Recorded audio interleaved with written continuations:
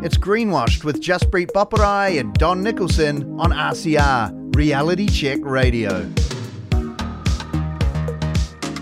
Well, it's Paul Brennan from Reality Check Radio back with you again to introduce two voices and names that you will hear going forward on Reality Check Radio.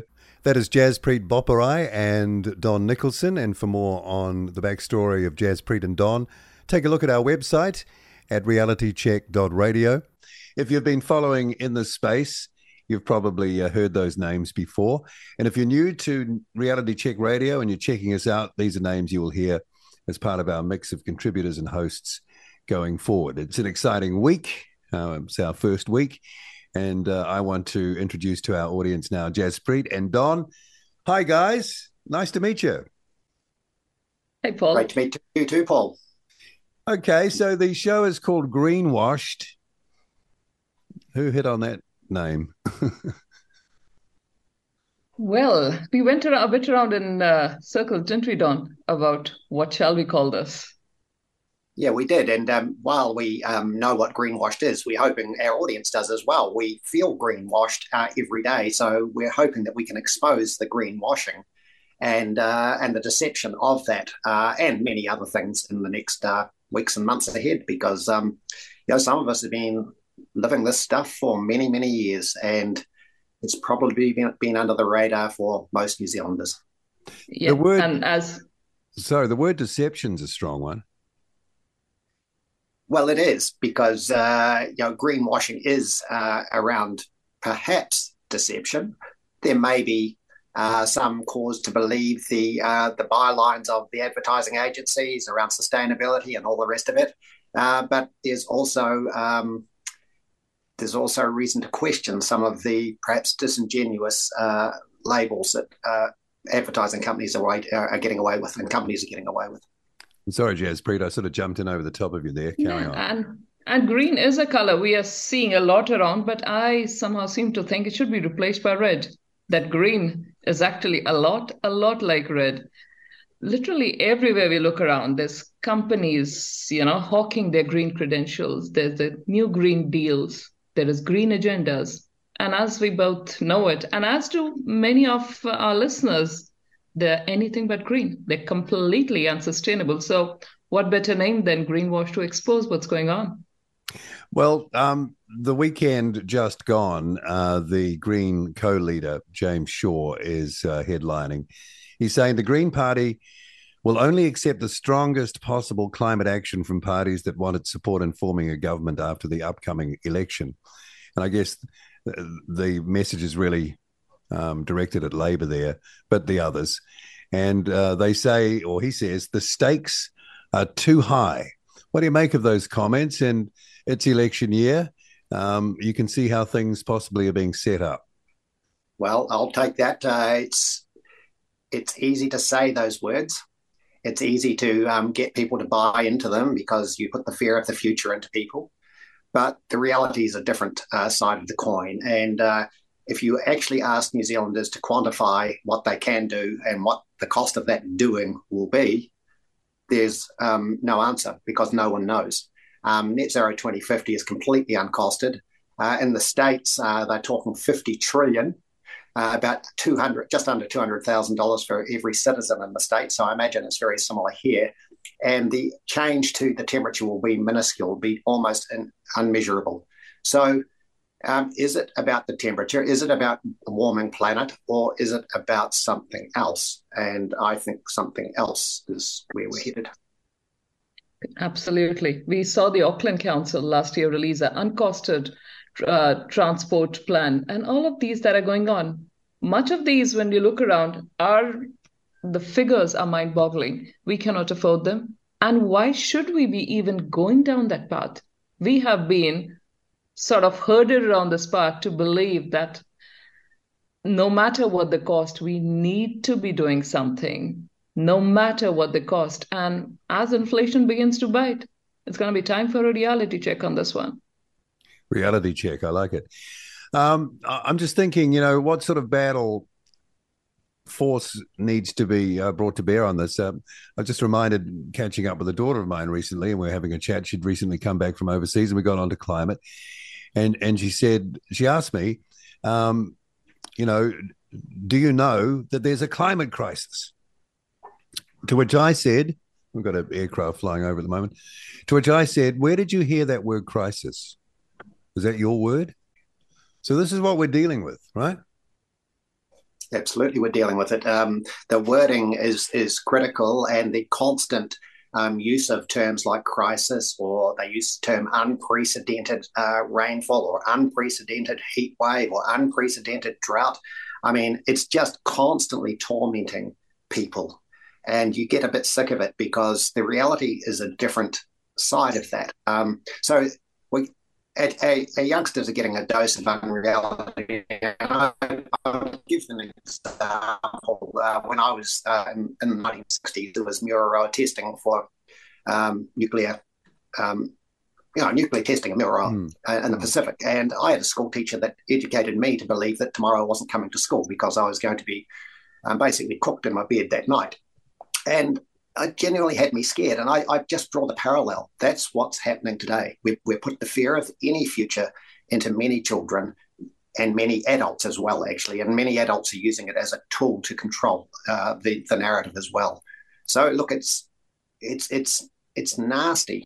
And when you actually hear, I was in the company of a politician, an MP on Friday night, and when she talked about the anxiety in society, especially in our children, it's not unrealistic to understand how that's become or come about. I mean, the constant bombarding and tormenting of these people with partial or half-truths or falsities is just wrong.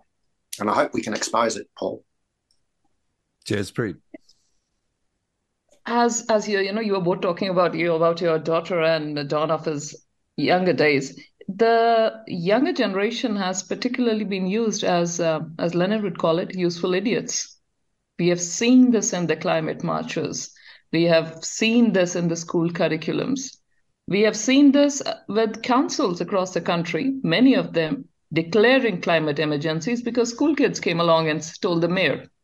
So they have always been used, and climate crisis, climate emergency, and the word emergency is being used to do away with a whole lot of consultation. That should happen when they are trying to control our lives to such an extreme degree. But it's not happening. Just complete brainwashing or greenwashing. This, young people and the role they play in this. I mean, you think of Greta Thunberg there. And when she first came on the scene, she was almost an object of worship by adults kind of in our age range broadly. And it kind of reminded me as some sort of cult of youth. You mentioned useful idiots, Jaspreet.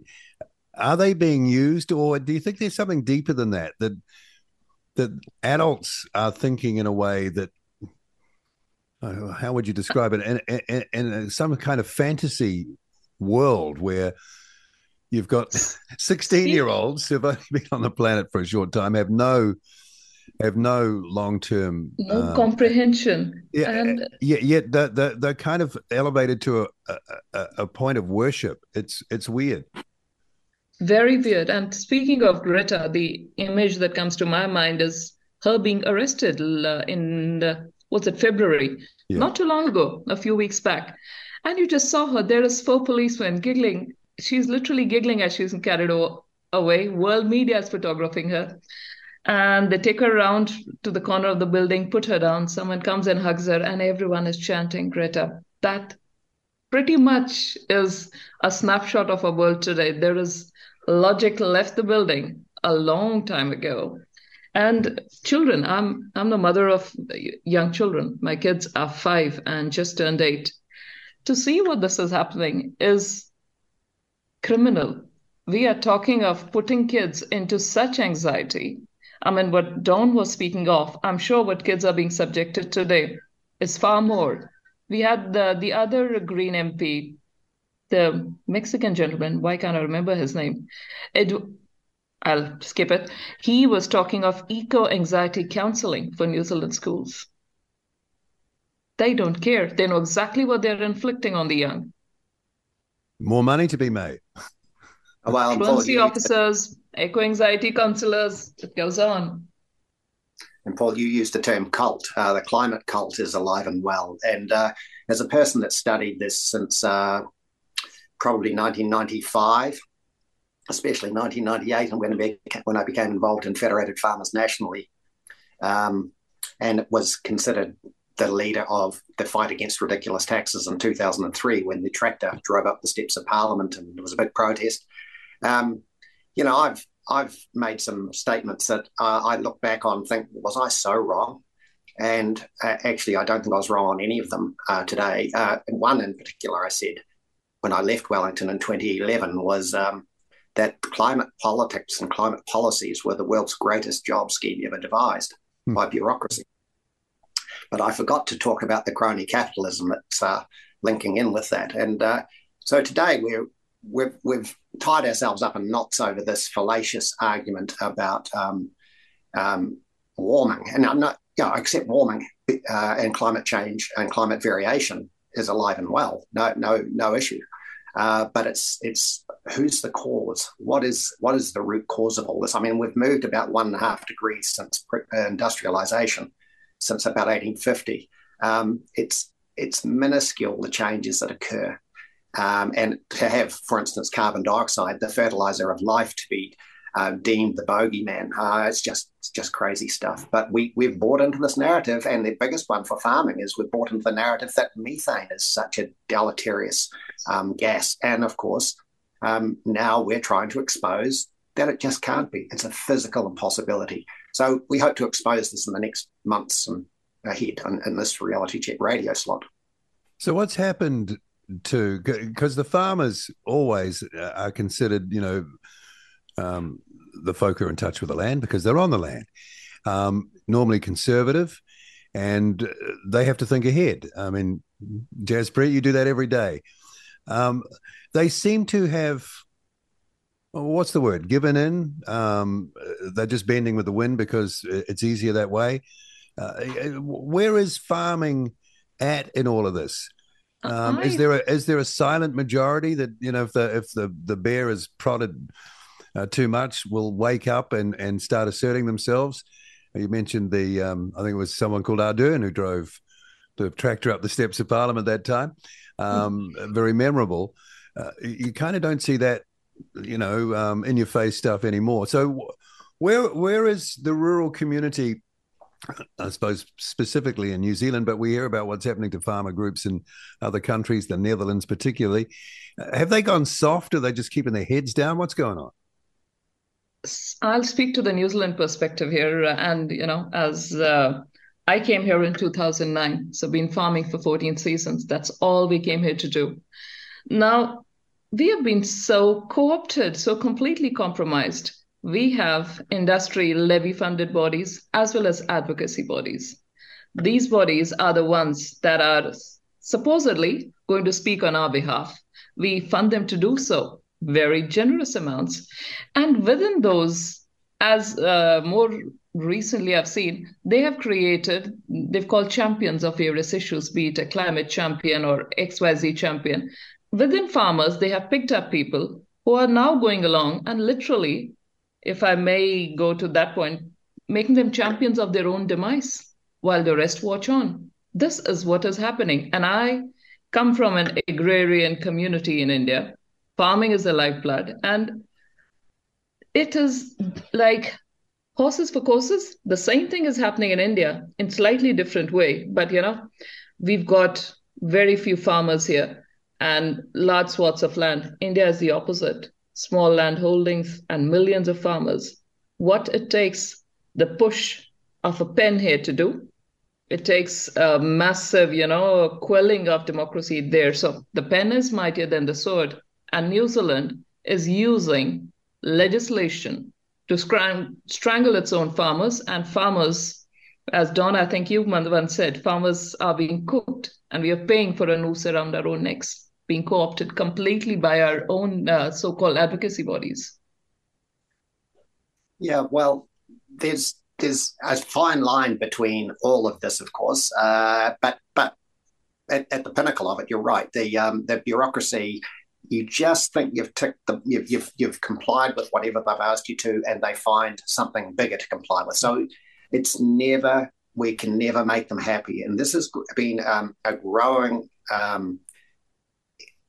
ethos since probably the RMA was enacted in 1991, but more this century, when the Fonterra Cooperative was formed in 2000 or 2001, it seemed that farming was fair game to the bureaucrats. And it doesn't matter where we look, it's never good enough. 2008, there was a minister, Nick Smith, brought back the idea with a guy, Salmon was his name, from Norway, the New Way collaborative model. That's how we're going to operate. We're going to use the word collaboration everywhere. Well, if you collaborate with fact, that's okay. But if you collaborate with coercion, and by coercion, knowing full well that you're actually overstepping the mark, and that's what's happening in lots of instances in our regional councils, then we've got a problem. So the word collaboration has been used as a nice word, but in fact it's anything but nice. Very hard to explain in a few minutes, but around this country, between councils and government, the word collaborate came out in spades since about 2008, and I think we're paying the price. And of course, in the Netherlands, the farmers there that are rebelling have just said, doesn't matter what they do, it's never good enough. And so I look upon it now as farmers in New Zealand are suffering a form of political abuse. And, we all want the environment to be as good as it can be. We don't want to see people wantonly destroying the environment. But, we also have pushed owner-operators out, and there's now less farmer operators in New Zealand.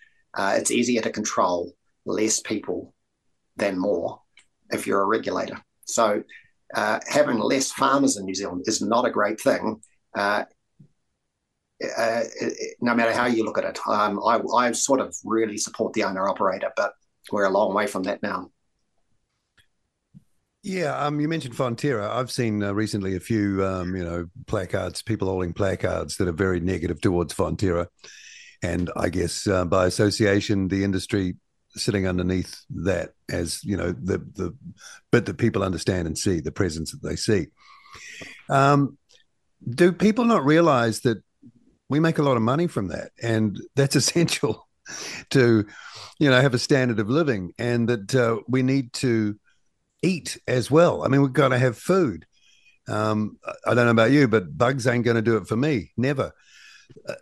I find it really difficult to understand how people could disconnect from those very basic points, incredibly basic, fundamental.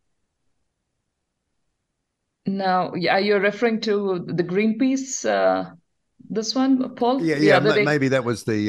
that was Greenpeace. They were offloading stuff from, they said, flood victims in Hawke's Bay and putting it outside Fonterra. I saw those signs, the pink ones that said, big dairy, big floods.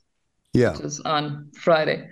Yeah, this one thing that strikes me again and again in New Zealand about this, it's the younger people. When I look at the Greenpeace activists, when I look at the climate marchers, many a times I've gone into a group where there is older farmers, and most of them, they know what's happening. But why am I in New Zealand? A decade and a half ago, my husband and I, we got working visas in New Zealand based on the ISSL, the immediate short scale list. And I'm looking at it from probably a wider perspective than you think. But New Zealand had a skill shortage. When we had come, it was in Waikato and I believe Manawatu, where there was skill shortage of workers. Immigration New Zealand extended that entire list of skill shortages in farming is now across the whole country. We came here, entered New Zealand on the basis of skill shortage in that one, got our work visas and moved on to residency. The next generation is not coming into farming. Any room full of people where you go in for meetings or, some sort of political talk, it is white or gray haired. And that's no disrespect to anybody, but that's what it is. The demographic has moved. I have forever found myself surrounded by people who are a good 2 decades older than me.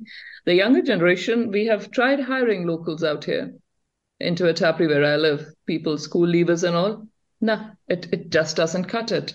And I don't blame them either. You look at the school curriculum and so on. It is telling them that farming is destroying the environment. It has the nutrition guidelines have been changed and how bad red meat and eggs is for them. And children are very, very pliable. I see it with my own kids. You tell them the same thing a couple of times, and there you have a converted zealot, and that's what they're going to parrot out. And that is what has happened. All these activists, be it the anti-coal mining ones, which came to not too far from my neck of the woods in our mines here, who protest the good, clean burning coal available in Southland and West Coast, but are perfectly happy to have coal shipped in from Indonesia, which is not clean burning and very dubious labor practices. We've done a number on their heads via the education system. That I put a lot of blame towards that one. John? But of course, Paul, your question was also around economics. We've never, ever been taught in our schools, even when I was at school, how important the primary sector is and exports are to New Zealand. I know we have imports to make these exports, but in a gross sense at the moment, our primary sector exports are 81% of our total exports and worth about 55 billion. Now, when I left Wellington in 2011, they were barely half that. So the growth in value has been significant in the last 15, 20 years. The productivity out of farms is exemplary, but we're never taught. And I know my grandchildren are not being taught about the benefit of farming. And I used to, in my speeches, quite often introduce a subject like this. The environment gives up everything for us. It's the genesis of our economy, whether it's the land, the sea, or the scenery. And I'd get no one sort of saying yes or no to that. You wouldn't get any murmur of agreement. Then I'd say, well, there's no protein in a silicon chip. And you couldn't get people humoured by that either. So my issue is people really don't know about economics. Now, I'm not an economist, but I do understand how you put bread on the table and or food on the table. And we just have become so distant and so disconnected from that reality. And I blame, why aren't we teaching basic economics in our school? Yeah, it sounds like we're living in a sort of like a, well, we're not, the people here, but like a parallel sort of universe almost, where everything magically appears. A unicorn arrives on the scene with unlimited everything for anyone who wants it. And no one cares that it came from something or someone had to do some work to do it. As I'm hearing you speak, I'm really fearing now for our future, because it sounds like it's gone so far. And they have a plan for our future, don't they? Own nothing and be happy. And it's amazing how much of the younger generation has signed up for it. And if that fills your boots, you want to live in a tiny apartment or a tiny house or something, do it. But to imply that all of us can just go along and it doesn't matter. This morning's headlines were a tussle between the medical spokesperson who is saying that we are not going to be carrying out more than 50% of the emergency cancer surgeries needed. And that was being countered by Health New Zealand. I forget what they've renamed themselves, but they are saying, no, we are doing over 73%. We've reached a stage in this country where they are going to now debate which cancer patient can we afford to treat and which we can't. But yet we have literally billions of dollars to throw at a problem that does not exist, not to the quantum that they would like us to believe. Where are we living? Seriously, it's an upside-down world. Well, I made a statement years ago that if throwing more money at health and education and police will fix things, then why hasn't it? So it's sort of in sync with what you're saying, Jaspreet. It seems to be we're middle managed to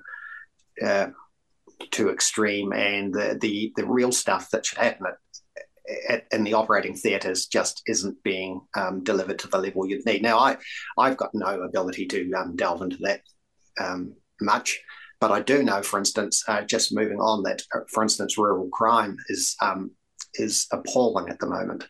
For the first time in 65 years living in the same place, our property's been invaded twice in the last 12 months by p-addled people. and it seems that the police are hamstrung. You get a smack on the wrist with a wet bus ticket sort of stuff. And speaking to one of the very hard-working detectives, in the end, I got out of one of them that he just said, well, the judiciary just isn't doing what we need them to do, which is getting tough on crime. We just need to be tough on crime. I mean, rural security is if you can't run a farm without the threat of people coming through the back gate and taking your property, we're living in a pretty strange state, and that's where we're headed, where we are actually right now. So you talk about health, I talk about crime, and we've talked about education. We've covered the big three, and throwing more money at it, allowing for population growth and inflation, and we've still got people saying there's never enough. But what you do, don't you, in those various areas you just talked about, when you start breaking social contracts that have been there for a long time, I mean, we're prepared to pay our taxes to get, and we know we can't shoot totally for the moon on health because, you know, there's X amount of us. We have so many resources, though plenty has been spent on other stuff recently, which probably could have created a whole new health system in terms of that expenditure. It was in the billions and billions. But when you break social contracts, you're really in dangerous waters, aren't you? You really are. Yeah, absolutely. It's scary, even. There's so many things that elements to all of that, Paul. And as you started talking about that, I started thinking of the extreme expense since 2017 that has been put over your head, my head, Jaspreet's head. 1999, the Crown debt or borrowings per person was $10,000. And of course, the population was about 4 million. We're now over 5 billion. Million. But yeah, million. We're now at 5 million. But in 2017, the Crown debt per man, woman, and child was $20,000. The last 5 years, it's gone up to $30,000. So we've added $10,000 per head under the Labor government and coalition of 2017, 2020, and 2020 to 23. So, yeah. Social contracts, I'm not sure where we begin and end because these people don't seem to care as much as they purport to care. Yeah, but they've all got great health care. Yeah, that's probably right. And, you know, I've as a mid-60s, I've got my own private medical insurance that I've had since I was 20. Never, ever cancelled it, never shirked my responsibility to pay and sort of try and get access to private health care when I need it. And the cost of that is hellish. It is, now that we're in our mid-60s, it's just horrible, the cost. But, you know, we want to be looked after. I know that sounds like an elitist way of thinking about it, but it's one of the prime expenses in my business at the moment. My wife and I have our health medical insurance. And then you talked about crime and, you know, it's rural crime, it's city crime. I mean, a shooting in Auckland is a daily occurrence now. It really is. And quite a few of them are in public where members of the public could get caught in crossfire, things like that. Never used to happen. So you're looking at vigilantism, aren't you? I mean, what other way is there of defending your property in the end? If the police can't do their job, the judiciary has, what planet they're on, I don't know. They don't understand what crime is anymore. What are you going to do? Just sit there and watch all your stuff get taken? No, you're not. And in fact, the vigilante stuff action will happen. As rural people, we now do use technology like instant Facebook pages or social media pages and texts and the like to get to your neighbours quickly because ringing the police is often too slow. And you know you're never going to get your property back. So it is about being more self-determined than ever before. And I dare say we saw some media recently about in the Hawke's Bay floods, how there was the need to have better security and the locals were taking it into their own hands, and good on them. There's nothing more frustrating than having your own property that you've worked for years to have being taken advantage of by criminals. And good on those people up there for putting their teams together. And then, of course, there is the media. And I was looking at a couple of screenshots that I saw of from you, Jaspreet, a day or two ago. And they were, I think, of a rural publication, sort of little newspaper. And you open the page there, and there it is, full page. Go get your booster. The reason I bring that up is because if we've got trouble understanding motivations in the media and the quality of reporting, fair and balanced, and all that sort of stuff, then that's another thing that has to be worked against or offset, isn't it? Because, if people really don't know what's going on and it's all just scrambled up in their head, voices like yours and ours will always be seen as a sort of like a potentially a fringe voice, rabbit hole and all of that sort of stuff. I just say that we're better informed, actually, and have a better view of things. But the average person thinks, they're doing okay for information. What do we do about that? We talk, Paul, and we don't let ourselves be silenced when stuff like, all these nice little boxes they would like to put us in, conspiracy theorists, climate deniers, racist, and all of this that's happening. And I am so surprised to reach the stage in New Zealand where I can say stuff that friends of mine, white friends of mine, cannot say, even 3 drinks down. We have actually reached a stage where they have so polarized us that everyone is literally minding their P's and Q's and adults. And as human beings, mankind, the most fundamental right we have is the ability to speak our minds. Because that is, what is it? It's an opinion. You don't like it, as my mom would say. Don't like it? Don't react. Just move on. Pretend you didn't hear. But we seem to have lost that ability.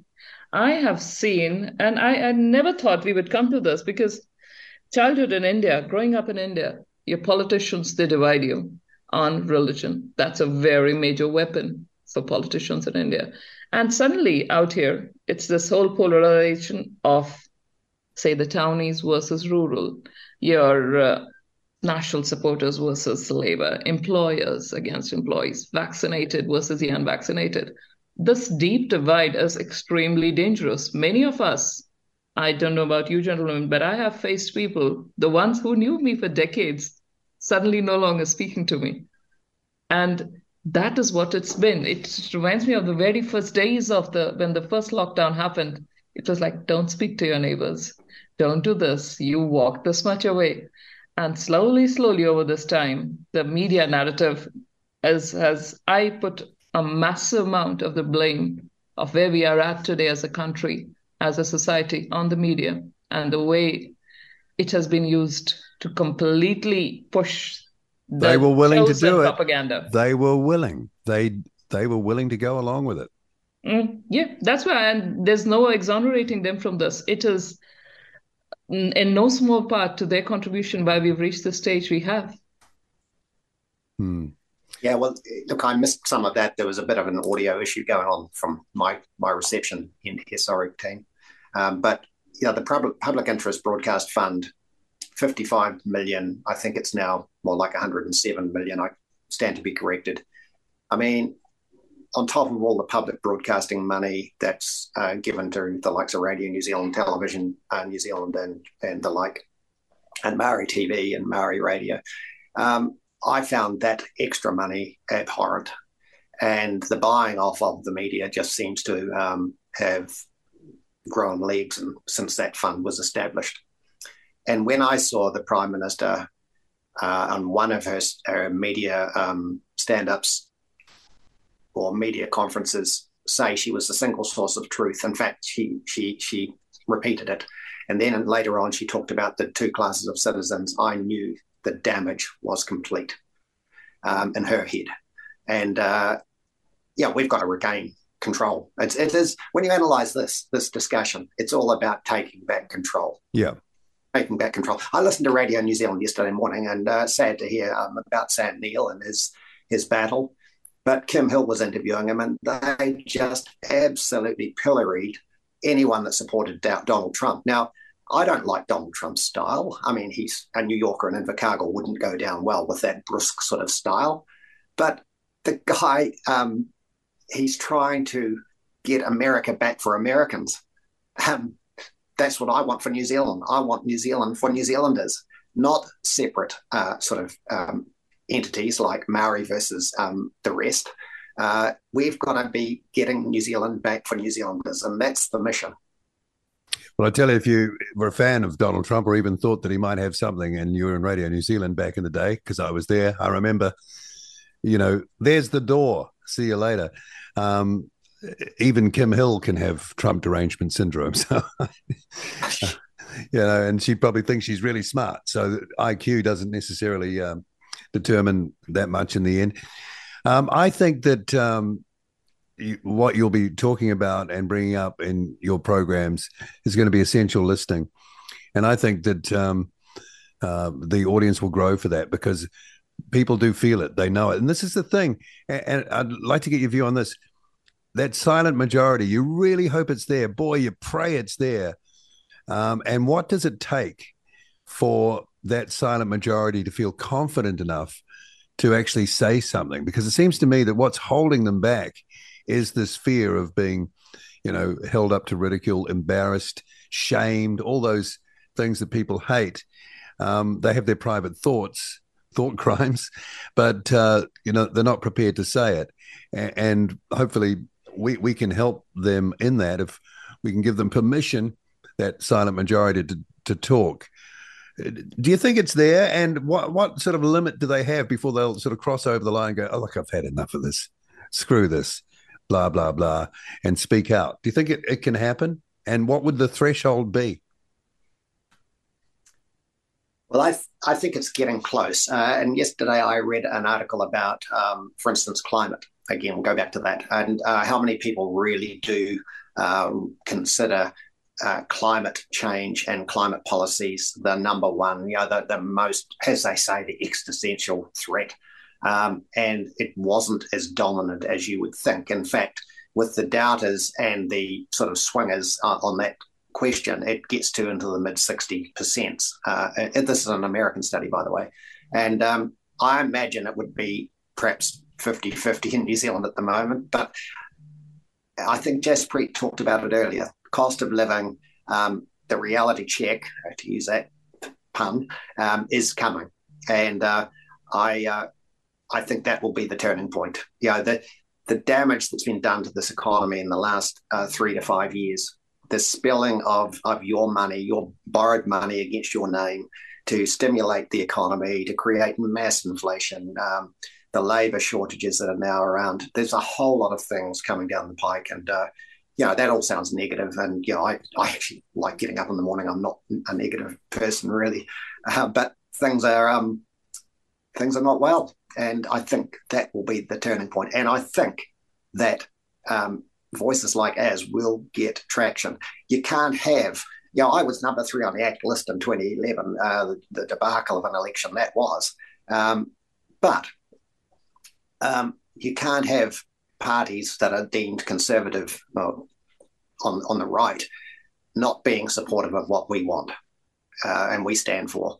And so let's hope that even the ACT Party can really stand staunch and hopefully get other political parties with them. I mean, right now there is not a tissue paper between Labor and National on policy. I mean, I just despair at that. So the influence we've got to have has got to be significant. What is the threshold? Going back to university, Maslow's theory of needs, if any one of you gentlemen remember that pyramid, on the base of the pyramid was your basic needs of food, water, shelter. Then came safety and health. And after that came stuff like love and self-actualization, self-esteem, and so on. We have reached a stage where our basics are not getting fulfilled. We have a lot of people, a lot more than the government would like to think or like to publicly announce, struggling to put food on the table. In some places, the brazen crime rates we are seeing, not just because of the judiciary issues, but there's actually desperation out there. And it is not going to take too long for people to actually see that, the buck stops here. We either need to put a house in order, otherwise aspiring towards all these other needs is not going to cut it. I mean, how many times have I spoken to someone and they talk about the climate crisis and everything? And I say, that graph you're talking about, it's covers just about the last 180 years. Yeah, but that's what's happened. Do you know the Earth has been around for 5 billion years? Do you know that's just a tiny blip? And there have been previous warming periods far more greater. And suddenly you realize, but our education system has done an absolutely shoddy job, aided by the media. And this debt that Don gave us such eloquent numbers about, it is the chickens are coming home to roost now. There's just so far you can avoid, looking at what do you need for your day-to-day life. Once the basics get hard, there's a whole lot of people gonna wake up in a hurry and smell the roses. And there's the institutions. I spoke, and people will be hearing this interview in the next day or two with Ian Wishart, who's been in the news. And he's done a dive. And it wasn't even a very difficult job for him, because the information is there if you want to go looking for it, into the historic sort of using low barometric pressure as a sort of like the key to it. Searching out, in the last, back into the 1800s, I think mid 1800s, the storms and the events, the weather events that happened pre 1979, which is where NIWA's data cut off. Now, so, people have faith in institutions. NIWA looks good. They have spokespeople who, they sail around in ships and go and drill ice cores in places and do all that. People trust, that follow the science thing. And here they are. And I think Ian will tell us himself that they haven't questioned his data at all. They haven't even talked to that. What they've done is they've tried to sort of make out that there's been some muddle up in the data that's available to the public and the data that's available to them. Clearly, we could say that there does seem to be some sort of manipulation by omission to promote the current narrative. So, I mean, you mentioned judiciary before, Don. I mean, our institutions, they're failing, aren't they? They're failing in front of our eyes. Yes, they are, the way I understand it. And I'm certainly not university educated, but I agree that our institutions have let us down, because there's so many people who use legislation to ingratiate their lives. And if the institutions can garner funding to create a certain narrative, that's what's happening.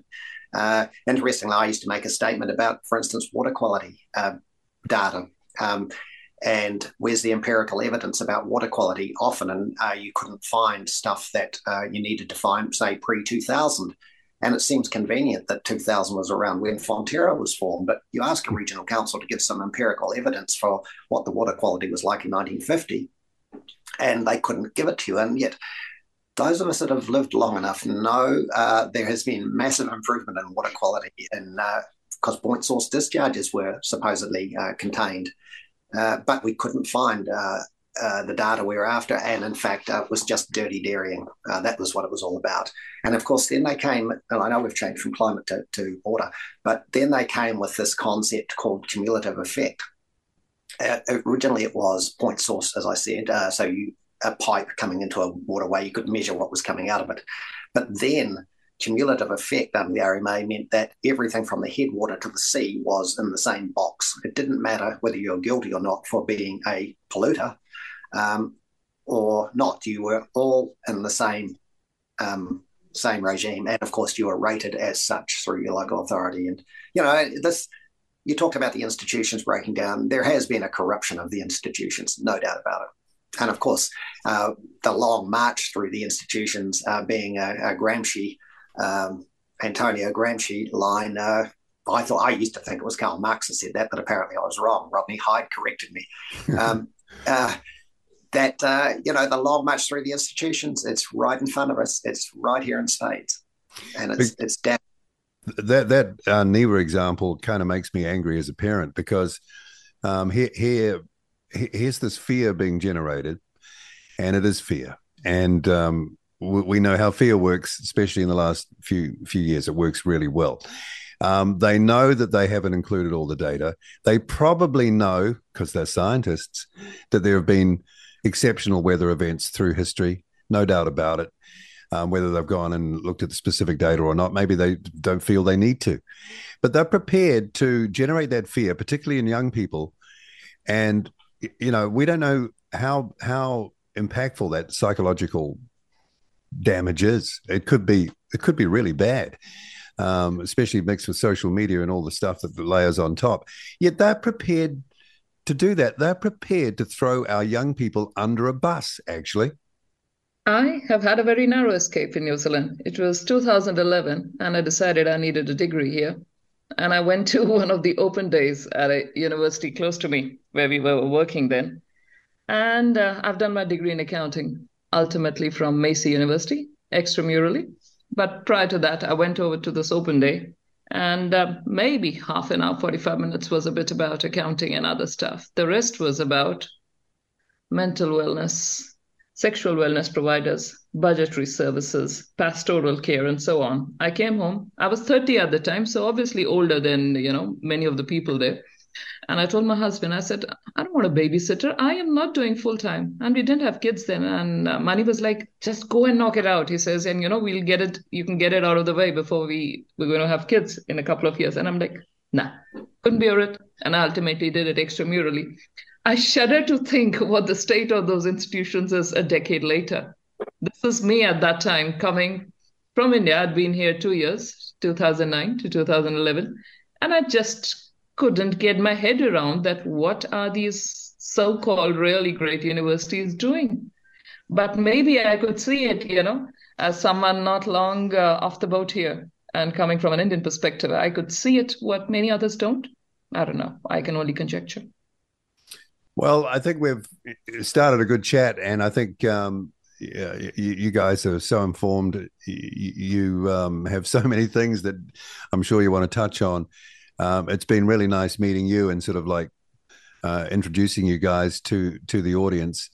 And if I stay too much longer, I'll just get madder and madder and start saying more in your face things that might have to be edited out. I don't know, because it does actually make me angry, because this, it wasn't too long ago that this place was a different place and seemed to feel quite good, and we were doing quite well, and we're feeling proud of ourselves, and we were making it in the world and stuff like that. And I know we're not the only ones. This is something that's present in many places. But the more I think about it, the more my blood boils. So it might be a good idea for me just to withdraw myself at this point, let you guys carry on. And really looking forward to hearing what you cover on the shows ahead on the Greenwashed show. I think it's going to be a popular show on Reality Check Radio. So thanks for letting me drop into the start of the conversation. And I'll be listening with interest to what you guys carry on talking about in this episode and future episodes. So thanks. Thank you, Paul. Thanks, Paul. And Paul spoke about being really angry. Do you get really angry, Don, at the state of what's happening? Or I don't. I'm less angry than I've been in years because I actually see things clearly, in my opinion. The way I like to talk about stuff, I'm not encumbered by anyone else now other than my family. I don't have to be answerable to a board of directors. I don't have to be answerable to the members of Federated Farmers. I'm a free spirit. And as my byline on this show says, that simplicity and truth. And that's what I believe in. It's not hard. That none of this stuff is hard. You just have to seek the truth, make sure it is the truth and it's not a bit weasel wordish, and run with it. And so once you exorcise all the bad stuff out of your thinking and your own confidence, where you are trying to be respectful to everybody else, you can actually be clear in your thought process. Does that make sense? Yeah. And I think for me, channelizing this, sort of navigating what we've come to, because as I was saying, when I landed on these shores 14 years ago, as Paul was saying, peaceful country, everything ran smoothly. And to suddenly from that state come here, and time and again, I get flashbacks of India. that, I've seen this before. We are heading down the very, very same path that I thought I'd left behind. Amazing. Well, tides come in and go out, and things evolve. And I'm not as negative as a lot of people are about, for instance, I have family saying there's just too many people on the planet. I don't have that argument. I actually believe in the evolution of ideas and mankind. I know that's not a pronoun we're allowed to use now. Mankind, that's I'm supposed to say. I'm not sure what I'm supposed to say.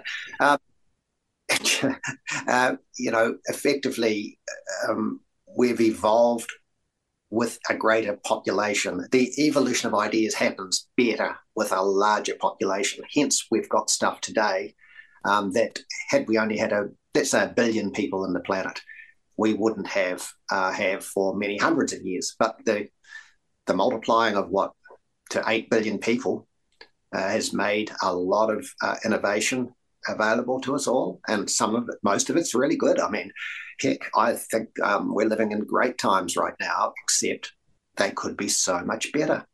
And it is around, for me, the diminution of property rights was probably the biggest one, where, as we talked about earlier, the bureaucrats are determined to break the private property right for the likes of the farmers, and they slowly are breaking us down. But yeah, I'm not as anxious as perhaps I should be, because I now am not full-time farming. I mean, if I was full-time farming, it'd be quite different. And property rights are going down the gurgler. I mean, they began, as you said, from the rural part of New Zealand, but urban New Zealand, significant natural areas, they have, Wellington has designs on a whole lot of urban properties there. With the cyclone and pretty much every media narrative after that, and every politician, every soundbite they would give has the word adaptation, managed retreat.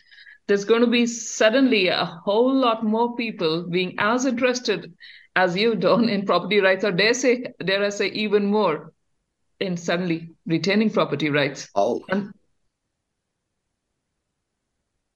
That's a huge issue. I mean, finally, they are talking about adaptation. I mean, in years gone by, it's always been about mitigation. You just got to do X, Y, Z. You've got to mitigate. You've got to reduce your emissions. You've got to do that. Now it's about adaptation. And because they've actually realised that they were being a bit disingenuous before. But now you and I, as taxpayers and insurance payers, will likely be asked to fund the moving of property from coastal strips to somewhere else. Now, it's not fair. The property right, as you say, was with the owners of those properties, and they should have been insured, and the like. But just to say we're going to have a wholesale movement of people away from a coastal strip or a floodplain, and you and I should pay for it as well, we just can't afford that. So adaptation's smart, but you don't see me floodplain. No. I mean, the entire West Coast is one big significant natural area. What are they going to be doing there? And, where exactly are we going to be driving this? The people. Insurance premiums, for one thing, is going to take a big leap, I'm sure, pretty soon. Yeah. Going to be hearing some numbers coming out of that one in this year's insurance on the farm, I have no doubt. Yes, and of course, if you're an insurer, a company, you would want the government to be picking up the tab as much as you could make them through whatever regime the government has for adverse events and things like that. And so as a taxpayer, you're going to get doubly screwed. So I don't know. We've got a wee ways to go on all of this stuff. It seems other countries are ahead of us, though. Seeing the scenes coming out of Holland, coming out of Belgium, Brussels, even France this last weekend just gone. Europe seems to be a bit more on the move than New Zealand. Yeah, that's true, because they see the stuff that New Zealand agencies, like we talked about earlier, don't want to see. They see the agendas from the EU, the UN, the WEF, all in play. Point of difference, though, in Holland or Netherlands, they are being talked about what's being talked about is remuneration or compensation for takings, but the takings are all wrong. Takings are wrong, but at least they're being offered cash to leave. In New Zealand, New Zealand is expected to get it all for nothing. And the difference is in the European Union, there is subsidies, production subsidies, and in New Zealand there is none. So New Zealand is being burned at every corner, New Zealand property owners, farmers. And of course, why is that? New Zealand doesn't. We seem to be somehow, the lab rats of any sort of global experiment. We seem to be the lab rats here. When you look at other countries, it is going on, but a bit more slowly. For us, they can't afford to pay our teachers well enough. There's teachers striking. There's hospital staff disputing the numbers of surgeries they're carrying out as compared to the ministry spokesperson. We don't have money for the basic needs of life, but to throw it somewhere else is perfectly fine. We are going to give, I don't know, they're talking of well over 12 billion to give to other countries to reduce emissions. It's just criminal. Yeah, and see, when I learned about this this globalist agenda, and I think I've talked about it before, but I'll repeat it. And in the 10 years ago, perhaps Sky TV had CNN on, and they had the byline "A World Without Borders," and I thought, well, gee, that's great. World Without Borders for news. I need to know everything that's going on the planet, and great if CNN can do it. But no, when you analyse it, it was never a world without borders in terms of just the news. It was a world without borders, and the national sovereignty of countries was going to be challenged as it is right now. And so, I'm not sure where it all ends up, but I do have a belief that human nature will rise to the fore on all of this stuff, and we will tackle it wisely. And humanity will. All these cycles in the past, they have gone on. We come to the brink and we turn around, we mend our ways for a while, learn a few lessons, and then go back again, down the same path. Now the population they're talking about. We have had a massive increase in the number of residence visas issued in New Zealand. We can't afford to look after, feed, give medical treatment to our own, but somehow looking after our own backyard seems to have gone out of fashion. Well, and I know you mentioned the number of people being given visas in recent months, and that, it astounded me, actually. So we need to check that for sure and work it through. But, for instance, if you were in the UK, or if you were in Sweden, if you were in, Germany, and watching the boat people moving across from North Africa, sort of unhindered, they didn't seem to be restricted, even though there seemed to be a lot of authorities trying to sort of manage them when they got there. Perhaps like the border between Mexico and the States. What is this all about? Why is the authorities not trying to stop them before they leave their own country? It just doesn't make sense. So here's this borderless world, this arrogance of these people to think they can come into a new country and have the rights and of others, and create perhaps tensions that weren't there before. And of course, on the other hand, you have to sort of say, well, gee, in their own country, it must be pretty bad. They need to get out. And isn't it interesting how in the States they want to go to the free world, called the United States, and to get out of their their life that they have in their more or less advanced countries, and then they get there and cause problems. It makes no sense. I don't get it. But hopefully we can. Hopefully, with this, as you point out, the new visa holders in New Zealand come with the right idea. They come with the willingness to assimilate into New Zealand society. That hopefully we will stop all this nonsense about separate ethnicities in this country, especially Maori, and start to integrate properly. It just makes no sense how we're going at the moment. co-governance. I would say that's wishful thinking, Don. The assimilation. It literally seems that they enjoy diversity for the sheer sake of, ticking off a checkbox, but diversity of thought or opinion is not respected. And that is what's happening. I am seeing many of the institutions currently right now. They have people in power, in positions where I would have thought that a natural-born New Zealander would have more affinity, more loyalty, more a sense of doing right by their own land. But those positions are being held by other people. And, call me cynical. I'm a migrant myself. So I have got, I speak my mind on this. There is always going to be a difference there. You look at so many other countries, they don't allow people to stand for certain elections. They don't allow foreigners to buy land and so on. Whereas here we are, within our own country, we are causing the polarization, but yet we are laying out a red carpet for more people to come in who we cannot afford to house, feed, and so on. It's going to be interesting times ahead. Well, maybe. I sense your frustration by it. Everything to me should be on merit. Positioning should be on merit. Are people from other countries getting priority over New Zealanders on ethnicity, or even are we doing it to ourselves within New Zealand? For instance, with certain, for instance, Maori quotas in broadcasting, it makes it's all divisive stuff. I mean, I have no problem with cultural people retaining their own culture, no issue at all. But when you're actually involving yourself in the public sphere, you should be able to integrate and work as one, and those positions should be derived on merit. So it's interesting.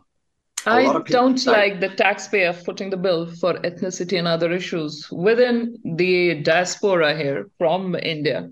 I have purposefully distanced myself from certain endeavors, which I think in some cases my children are also not too happy about, because it was a ratepayer funding these diversity things. And I've spoken to others around me and I said, look, if you all were in India, the government would not be stepping in to fund XYZ festival or XYZ, courses or something. Does it feel right? But I don't think many people are thinking to those extents that I am. No, they're not. And just as a wee adjunct to this story, Friday afternoon I walked around in Invercargill at length. I haven't done it for years. Really, I just have no need to be sort of loitering on the streets of the city. But it's great. It's had a big inner city upgrade, massive reinvestment, years overdue. But of course, there's reasons for Invercargill's slow demise over the previous 50 or 60 years.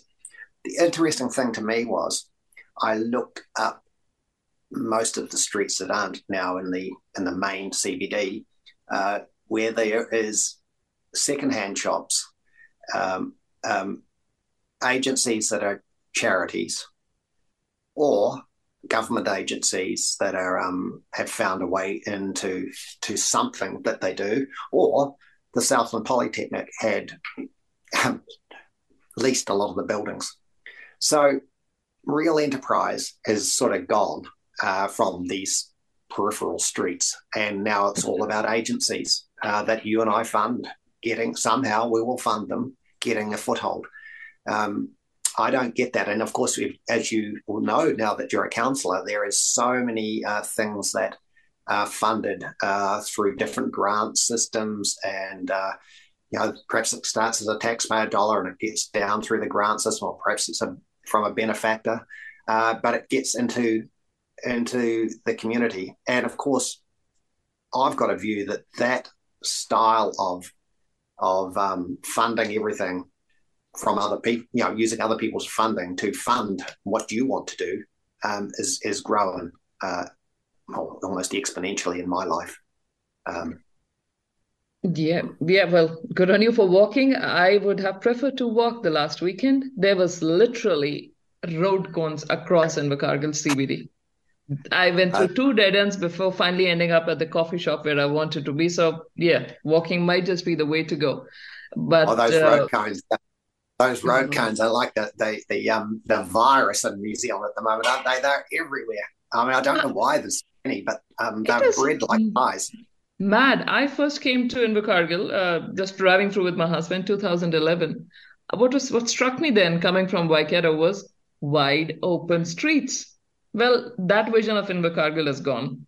Now, what I see today, it is just not the same. And I'm hoping my parents, they come this year and they're going to be the ones to remark they were with us on that trip. But as you're saying, there are so many NGOs now, non-governmental organizations and their offices. And I don't recognize them myself, Don, in Invercargill. And I'm sure Auckland or any other city would be no different. Who are these people? How are they funneling the money from various grants? And I mean, we now have a Kai collective working here. And I'm sure other councils across the country will also have, talking about food security. Well, that's all well and good, but someone tell me, how did a country that produces enough to feed 40 million suddenly start talking about food security for its own? Am I slightly going mad? No, and that's part of the I made dog's breakfast explaining it before. There's a plethora of these agencies that just find a way to solicit cash from somebody and set up an entity. They're being given the chance by someone, and it's obviously through local government or central government. They're the only two that do devolve your cash to these entities. I mean, the one that you talked about, the Kai, I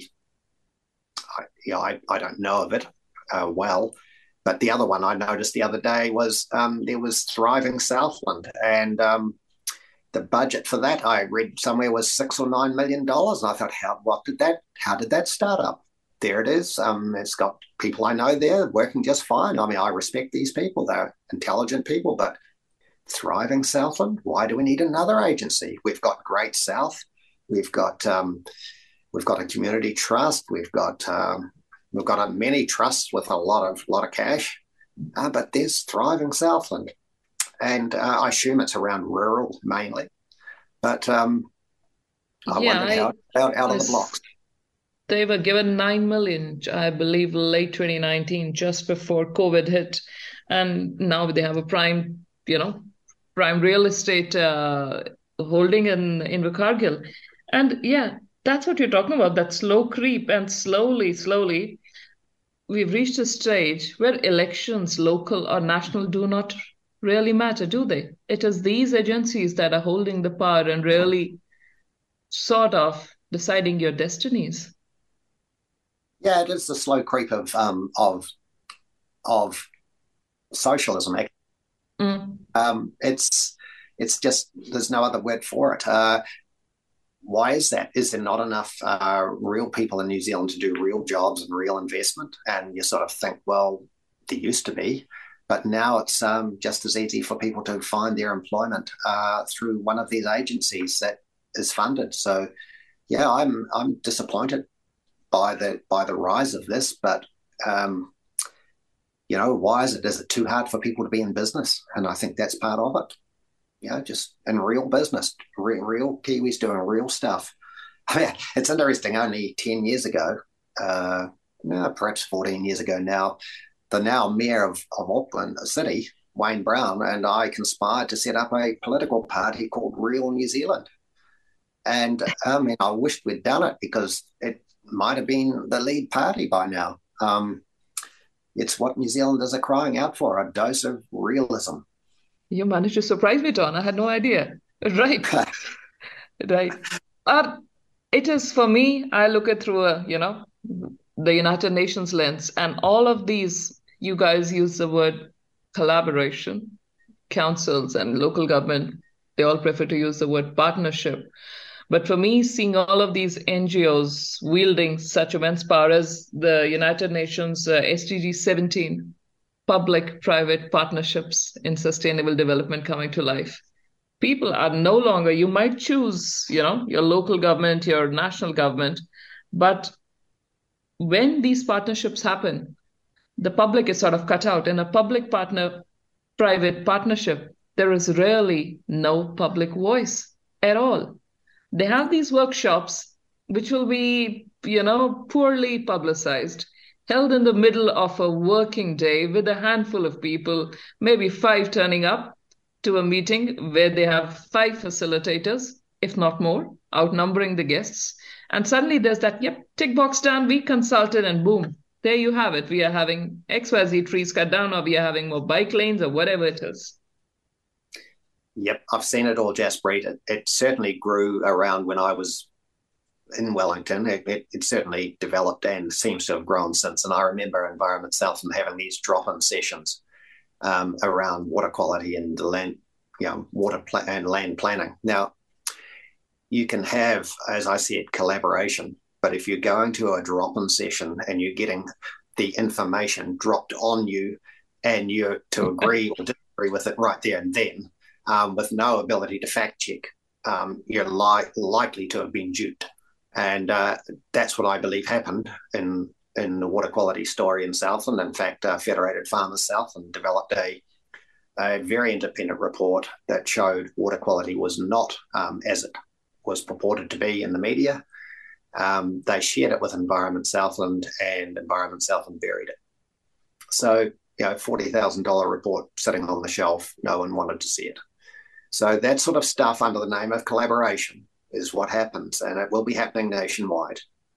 Yeah, I am working on my own little database, Don, as I was telling you, about looking at how many agencies these, NGOs are working in just Southland alone.